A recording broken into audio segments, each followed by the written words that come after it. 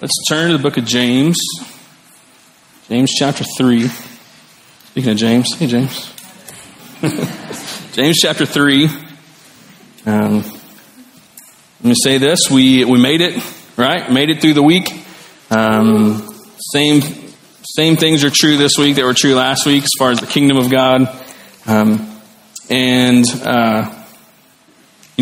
said this in the first service, and I think every time I would see this week the anchors on the news standing in front of their big smart boards with the maps and the touching the blue state and the red state and the this and the this and the this, and I just was looking at how busted it all is, and man, I'm so glad that my hope is not in that.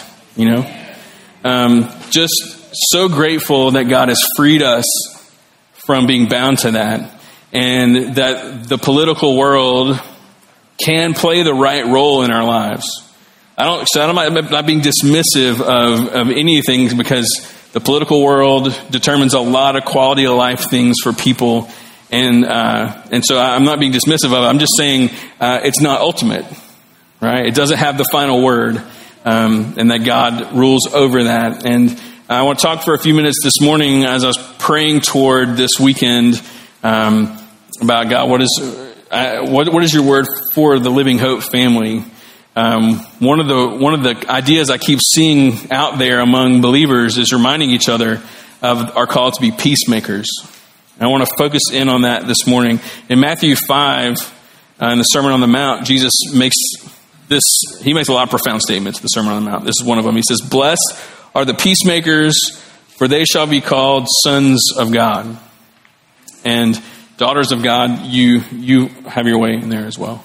That the children of God are peacemakers. It's part of what we get to do, but it's not always easy to do it. We know that a part of our ambassadorship as God's kingdom citizens who are living here in America to represent the interests of our King, the King of Kings, and His kingdom, a part of that involves peacemaking. And right now, there's a lot of that that's necessary.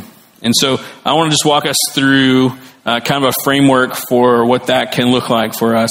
And there's four main points. First main point is that in order to be a peacemaker, we have to know what actual peace means. We have to know what peace means. We tend to think of peace as the absence of conflict or chaos or whatever. Let's get things back to level. Even Jesus with his disciples on the boat, and the storm's going on, and they're being pushed everywhere, and they're like, what do we do? And he speaks to the storm, and he says, "Peace, be still," and everything calms down. That's kind of what we tend to think of when it comes to peace. It's taking something that's elevated and getting it back to levelness. But it's way more rich than that.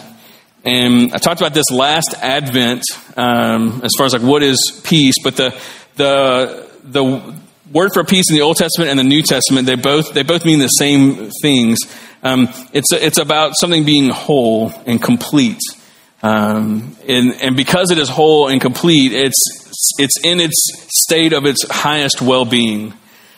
If you were to go and watch a lot of you guys are fans of the Bible Project videos, and there's a lot of stuff that those folks are producing. It's so good. Some of the examples they use would be if you had a stone that had no fractures or cracks in it or anything, it was completely whole. And that stone is in a state of peace, a state of shalom. If you had a wall made of bricks and there were no bricks missing, there were no big cracks in the wall, it was like a solid brick wall with no weaknesses in it at all, then the wall was in a state of shalom. At one point, Job, in the book of Job, he's counting his flock, and they're all accounted for, and so his estate is in a sense of shalom because everything is right where it should be. Parents, you put all the kids in the car, and you before you take off, you look in the rearview mirror, you do a head count. If they're all there, your van is in a state of shalom. If they're not all there, you're not in a state of shalom. It's a problem. Those are all kind of some of the ideas of wholeness and completion, but it gets even more intricate because you're talking about shalom with people, and we are complex. There's a lot of moving parts within us, And so Tim Keller is a pastor in New York City. He uses the idea of a fabric that if you have a blanket, it's hundreds and thousands of all these like interwoven threads that make up a fabric. And when everything is all woven just right, and the blanket, let's say, is exactly as it should be, that it's in a state of shalom. And if something happens to it, and if the dog starts chewing on it or something and rips a hole in it, then the tears in that fabric take the shalom away. And he says our human existence is a lot like that. There's a lot of moving parts with us, a lot of threads, a lot of relationships and work and the to-do list and just all the things about us, all our emotions and our everything. It's all woven together. And when it's all woven together as it should be, that we're in a state of peace. There's wholeness. There's shalom. And then sometimes something comes in and rips it, And when that tear comes in, we go from peace into probably maybe chaos or disorder, and it removes the shalom. And so it's all those ideas. It's something being whole and complete and just as it should be. And it's also, if that thing had become in a state of disrepair, that someone came in and mended it and put it back together as it should have been in the first place.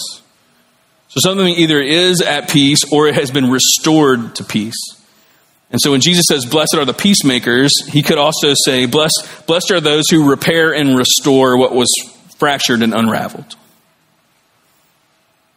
Blessed are the AC repairmen who come into your sweaty house and find out what's going on and fix it, right? Blessed are the mechanics of our world, or the Patrick Wilsons of the world, who are able to be like, oh yeah, it's just it's just the flux capacitor, that kind of thing. Blessed are those people who can find all these moving parts and can figure out what's wrong and they can fix it. Those are peacemakers. We are relational peacemakers, that God sends us into a world that is full of unraveling and disrepair and says, go in and represent me, be my ambassador in those settings. So what is unraveling around us? Well, as I said earlier, I don't know, find something that's not unraveling around us. It seems like everything is just kind of crazy. Of course, we have the results of the election now that people are processing. When I was preparing this week, I really didn't think by this point we would have any sort of answer. And so I was kind of thinking we were coming into a who knows scenario, and now we're not. And so everyone's, there's some folks are really stoked and some people are not stoked, and everyone's kind of figuring things out. But in terms of the political climate, regardless of which side, came out ahead, the numbers were so close to each other that it just shows that politically we are not a unified front, which we've known that. Right? Every time there's an election, it's just this reminder of we're divided. And so there is some unraveling happening in regard to the election. Some folks are at peace. Some folks are unhappy and coming unraveled, and some are a little too happy and coming unraveled. Those extremes are not very good. And so it could be a political thing, and that's where most of our minds go, but there's other stuff unraveling around us, right? COVID has people unraveling. It is who would have thought we'd be so divided over a virus, But that, leave it to humans to find something to get in disagreements about. We become so divided over COVID, and that has us all unraveled. The sin of racism in our country has been such a divisive thing, which is weird to me. I think we should all be on the same page about this is wrong, and but no, we're divided on that. But there's also stuff that isn't so much on the list of chalk it up to 2020 being crazy. There are relationships coming unraveled all the time. There are marriages in crisis. There are friendships in crisis. There are parents who have kids headed down really difficult roads and they don't know what to do about it. There's family members and friends who no longer talk to each other. There's all kinds of tears in the fabric relationally.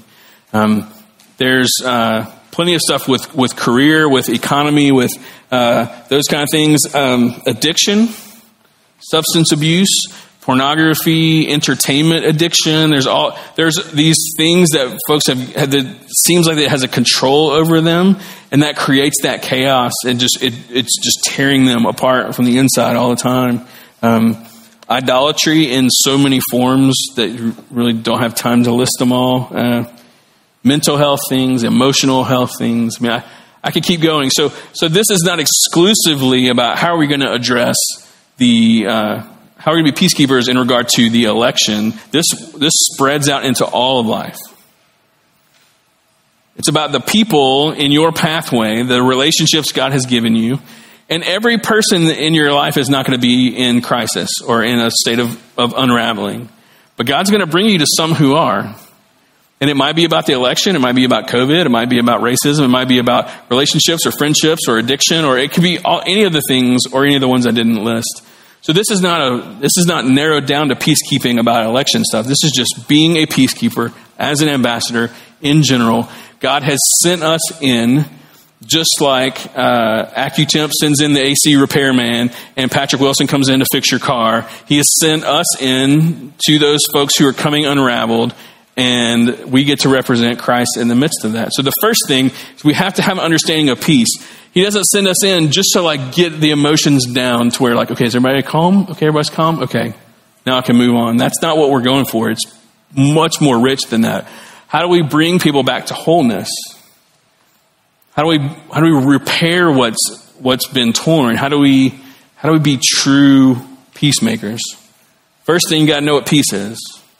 So let's say that we have in that 10 minutes, we've taken the biblical concept of peace, downloaded it into us, and we're 100% on the same page. And you're scanning through your life, and you're going through, and God's like, this person is unraveling, and you're going to be a peacemaker. What do you do next? Well, the next thing you do is the second point, is you have to be at peace yourself. You cannot be in disorder and chaos and go in and be a peacemaker. It doesn't work that way. You don't have the objectivity to go in. So you have to kind of get your own ducks in a row. You have to make sure that you're in a good place yourself. So look at James 3. This is some of what he is saying there. He gives us there's kind of two paths, right? Verse 13, he says, "Who is wise and understanding among you? By his good conduct, let him show his works in the meekness of wisdom." Okay, we'll come back to that in a minute. But, this is verse 14, "If you have bitter jealousy and selfish ambition in your hearts, do not boast and be false to the truth. This is not the wisdom that comes down from above, but is earthly and unspiritual and demonic. For where jealousy and selfish ambition exist, there will be disorder and every vile practice." Okay. That last verse is one of the most true, things that I've read in a long time as far as I feel like that just describes our world. Let me read it again. Where jealousy and selfish ambition exist, there will be disorder and every vile practice. So what he's describing is someone who is out of order. There is chaos there. There's fractures, however you want to think of it. And it's because there is jealousy and a self-centeredness that has you clawing your way in an ambitious way to kind of further your own name or your own agenda. And you look around our world, and how much of that chaos and disorder with folks can be rooted back to the self-centeredness and the comparison and the envy and trying to keep up with each other. And there is all that stuff about our world that absolutely creates disorder and creates chaos. And so he presents that is an option. And if that is you, if you're caught up in that, if you're looking at yourself and you're like, man, I'm all out of order, then he's kind of helping you see where maybe some of that has begun. And then he gives us the other option, verse 17. But the wisdom from above is first pure, then peaceable, gentle, open to reason, full of mercy and good fruits, impartial and sincere. So the wisdom from the earth that is unspiritual and demonic, that wisdom has you comparing yourself, being jealous, and doing whatever it takes to be like ahead or number one or makes you feel good or whatever. And it leads to all kind of disorder and craziness. The wisdom from heaven is someone who looks at themselves, it says in the meekness of wisdom, that has the humility to say, I've got to have God's help because God knows what to do and how to do it. I've got to have God's help in order to navigate through the crazy world that we live in. I have to have God's help in order to be pure, peaceable, gentle, open to reason, full of mercy, impartial, sincere. So he kind of presents two options. If you want to be a peacemaker, you have to be at peace yourself. If you want to be effective as an ambassador of Christ in those relationships, then you cannot be chaotic. Chaos recognizes chaos, and they just fuel one another. In James chapter 1, verse 5, he says this, if any of you lacks wisdom, let him ask God, who gives generously to all without reproach, and it will be given to him. What great news. Like if you are in a place where the wisdom of heaven is flowing into your life and you are in a state of shalom and you're ready to go be a peacemaker, fantastic. But if you're not, James says, we just got to ask God for help. And he's got tons of it. He's so generous with it, he'll give it to everyone who asks. He'll bring you from those verses of disorder into that verse 17 where you want to be. As a son of God, every man in here, as a son of God, you have there's nothing in you that points to chaos. It all points to peace. Every woman in here, as a daughter of God, nothing in you gives you over to chaos. Peace is what he has given to you. Jesus says, I'm going to share my peace with you, and it's not like the peace in the world. I'm going to share it with you. So as his children, that's why Jesus says the peacemakers will be called like sons and daughters of God. So that is ours. And so don't settle for disorder and vile practices. Ask God for wisdom to bring you or to keep you in that place where you yourself are you're in shalom, you're in wholeness. So first we have to know what peace is. Then we have to be at peace ourselves. The third thing is that we then enter into relationship with those who are unraveled. You can't be a peacemaker from far away. Here's how I know it. That Jesus left heaven to come be a peacemaker. That's how I know that's true. You got to show up in person. Peacemaking is interpersonal.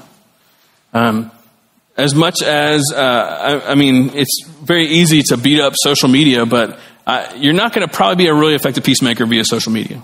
It doesn't really work that way. I think that's possible. Some folks are doing that, and I'm not saying it's impossible, but percentage-wise, the likelihood of your sole peacemaking ministry being online as a peacemaking influencer, probably not the way it's going to go. It's probably going to be an interpersonal thing. It's going to be with the people that you work with and that you live with and that you're friends with and that you're related to. And it's within the context of the relationships God has given you. You enter into those things in order to be a peacemaker, just like Jesus entered into our world. Look at verse 18 in James 3. Right after he describes the wisdom of heaven, he says this, a harvest of righteousness is sown in peace by those who make peace. Okay, harvest of righteousness is sown in peace by those who make peace. So you're a sower of peace. This is an ag metaphor. You're planting seeds of peace in the hearts and minds of the people that you're with.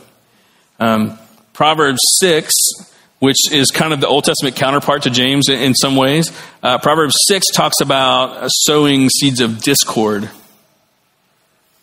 So as an ambassador, you can think of yourself, I'm going in, I'm planting seeds in people's lives. I can either go Proverbs 6 and plant seeds of division, or I can go and be James 3 and plant seeds of peace. Sowing seeds it's a patient work. Ask anyone who has ever had a garden or is a farmer or anything else like that. You don't do that from afar. You get in there. You till up the dirt and you do all the things. You know the things, right? They don't do that from far away. Farmers get in there and they get dirty. And that's a lot of times what happens with our relationships is we have to get into the nitty-gritty with people. We enter into those relationships. If you want to be a sower of peace, you have to do it up close and personal. You're in the middle of it. So you get in your mind, this is what peace is. You get at peace yourself. You recognize the people that are in chaos and you enter into those relationships. And then what's the last one? You just bring the goodness of the gospel of peace. It's simple. You know what peace is. You've experienced peace, both the peace that Jesus brings in the cross and in the alignment of the wisdom of heaven. You have entered into the relationship, and now you just get to be an ambassador and represent your king. So if Jesus was in this relationship, if Jesus was having coffee with this person or dinner with this person or standing in the parking lot after work talking with this person or whatever it is, if Jesus was in this conversation, what would he do? And you just do that. We know from watching Jesus' ministry as a peacemaker that Jesus spent time with people.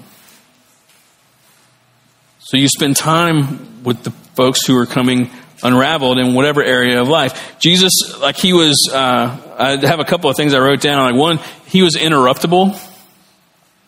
You ever notice that about him? He was never hey, and I don't have time for this. The disciples were get the kids out of here. He's like, no. Bring those kids here. You could interrupt his life. He was okay with it. Loved it, actually. We see him sharing meals with his friends. Where they're having talk about real things and not just, really shallow things. We also see him having meals with people who are not his friends, with strangers or folks that society had pushed to the side, or they said, oh, religious people, a rabbi shouldn't be eating with people like that. He shared meals with people. Sharing a meal is you want to talk about a peacemaking environment? It's super powerful. He is a great listener. He would share the truth with people. He wasn't in a hurry. That one's always tough. He wasn't in a hurry. He was busy. He wasn't hurried. That's why he was interruptible. That's why he was patient. His life wasn't overscheduled to the point where he didn't have any margin or time for other people. And it's easy to say, yeah, but it was the first century. But no, it's the same today. That's not a good excuse. He didn't shy away from hard things. But when he did say hard things, he was full of grace as he was being full of truth. I could just keep going and going and going and going. But when he was with people, he was with them. Now, if trying to imitate Christ if that's too mind-blowing, there's just too much, the Gospels are so dense, they're so full of so much. James, who was Jesus' half-brother, sums up pretty nicely in James 1. He says this, know this, my beloved brothers, this is verse 119. Let every person be, here's three things, quick to hear, slow to speak, slow to anger. You want a good summary? That's what the Proverbs do really well. It's hey, let me take this big concept and put it into a little bite-sized chew. Here's one for you. Be quick to hear, slow to speak, slow to anger. If you can be that in the presence of someone who is coming unraveled, that's what sowing seeds of peace will look like. Because you're listening to them. You're not trying to get your words in. You're not arguing with them. You're just listening. And when you do speak, you're able to choose your moments. And even if what they're saying, if it's just completely contrary to what you think or believe or whatever it might be, you're not it's not making you angry. If they come in and they're on level 10, you don't have to also be a level 10. the inverse of those things has created a lot of problems in our world, hasn't it? Like people, instead of being slow to anger, they're super fast to anger. Instead of being slow to speak, they're way too fast to speak. Instead of being a good listener, they're not hearing anything that you're saying. They're just ready to fire their next missile, right? It's created so much of a problem, and so we get to go in. We get to enter into those relationships, and we get to bring what they might not be getting from anyone else in their entire lives. It's an ambassador of Christ who will listen to them. Let me take a little side caveat. It's not like a biblical thing. It's just like a cultural thing. But it's something that we've talked about in Mending the Soul, which is it's a recovery group ministry for folks who've been abused in different ways, and it's awesome, and everyone should do it. We talk about, it's a phrase called spiritual bypassing, and it is when we sidestep actual pain because we either don't know what to say, or we're afraid we're saying the wrong thing, or it's just too awkward, and so we kind of this person just unloaded all this stuff, and then we say something that's, it might be true, but it's just kind of here's some example. God's in control. God works in mysterious ways. Don't be sad. God's got a plan. My brother and sister-in-law's house flooded in Nashville a couple years ago.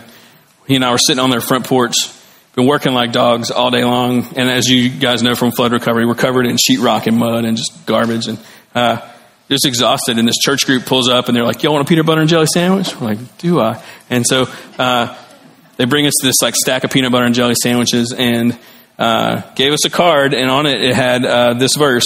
And we know that for those who love God, all things work together for good, for those who are called according to his purpose. Romans 8:28. Now, Romans 8:28, 100% true. And 99% not right in that moment. When you're trying to minister to someone, we can't bypass their pain by throwing a cliche at them. That's what spiritual bypassing does. We can't sidestep it. We have to go right into it. And even if all that you say is "I'm so sorry," that's terrible. If you tell them, "Hey, just talk all you want. I'll sit here and listen as much as you want." Being a peacemaker doesn't mean that you're not their counselor. You don't have to go in and fix everything. You're going in to represent Christ, who most of the time would listen, be present, and would share truth as it was appropriate. So we sit with them, we listen to them, we walk with them, we long suffer. You let them feel what they feel. You validate pain. You look for ways to gently remind them of what's real and true, and you follow up afterwards. And that's just sowing those seeds of peace and wholeness. And you're showing them how things ought to be. Because you know how things ought to be? Someone ought to be there to listen to them. That's how it ought to be. It just isn't in our world. And so we offer that to them because they have a God who wants to sit there and listen to them. They have a God who wants to hear everything that they have to say. And we get to go and represent that and remind them that God cares about what's going on. It is an honor to represent him in the unraveling lives around us. It is an absolute privilege. And granted, sometimes it's intimidating. You're like, I don't know what I'm going to say. That's not the pressure. The pressure isn't on the farmer to produce a harvest. He's there to just sow the seed and to do everything that he can to make sure that seed is successful in taking root. And so we get to do that with people. And so we understand what peace is. We become at peace ourselves. We enter into those relationships and we do what Jesus would do. We bring the goodness of the gospel of peace. We go in because God came to us. He says, there's this hostility here that doesn't need to be here. Let me mend it. Let me take what is come unraveled. Let me fix it. All these moving parts, something is going wrong. Let's figure out what it is and let's heal it. And we just get to go in and represent him and bring his truth and let him do what he does. Because he's the peacemaker. Like, we go in as the peacemakers, but he's the peacemaker, you know? He's the one that is doing all the heavy lifting. He's the one that is doing what they need to be done within them. We just get to be the conduit for that. And so I hope this has given the first service and this service today has given us awesome things to think about. You might already have some people in mind. You might know some people that you're like, yeah, this person is in disorder and this person is in disorder. And God has definitely called me to a peacemaking ministry with them. But it isn't peacemaking of like, hey, are we good? It's peacemaking of like helping them come to shalom within their own lives. And the starting point for all of this is recognizing what Jesus has done for us. We wouldn't even know what peacemaking is if he hadn't come and done it and shown us. So what you always do is you study the original so that you know what to imitate. And so the more deeply we understand the peacemaking ministry of Christ, the more we know what we get to walk in. He goes ahead of us and paves the way. And so for whatever application this has for you, that's yours.